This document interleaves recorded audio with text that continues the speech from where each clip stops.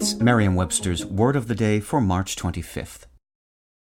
Angie's List is now Angie, and we've heard a lot of theories about why. I thought it was an eco move. Fewer words, less paper. No, it was so you could say it faster. No, it's to be more iconic. Must be a tech thing. But those aren't quite right. It's because now you can compare upfront prices, book a service instantly, and even get your project handled from start to finish. Sounds easy. It is, and it makes us so much more than just a list. Get started at Angie.com. That's ANGI, or download the app today. Today's word is bastion, spelled B-A-S-T-I-O-N. Bastion is a noun that means a place or system in which something continues to survive. Here's the word used in a sentence from The Hartford Courant by Christopher Arnott.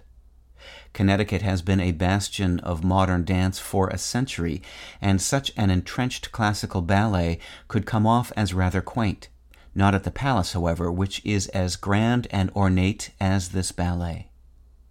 The word bastion is related to Bastille, B-A-S-T-I-L-L-E, pronounced in French Bastille. It's a word now used as a general term for a prison, but probably best known as the name of the Parisian fortress-turned-prison stormed by an angry mob at the start of the French Revolution. It comes from the Italian verb bastire, which means to build. With your Word of the Day, I'm Peter Sokolowski. Visit Merriam-Webster.com today for definitions, wordplay, and trending word lookups.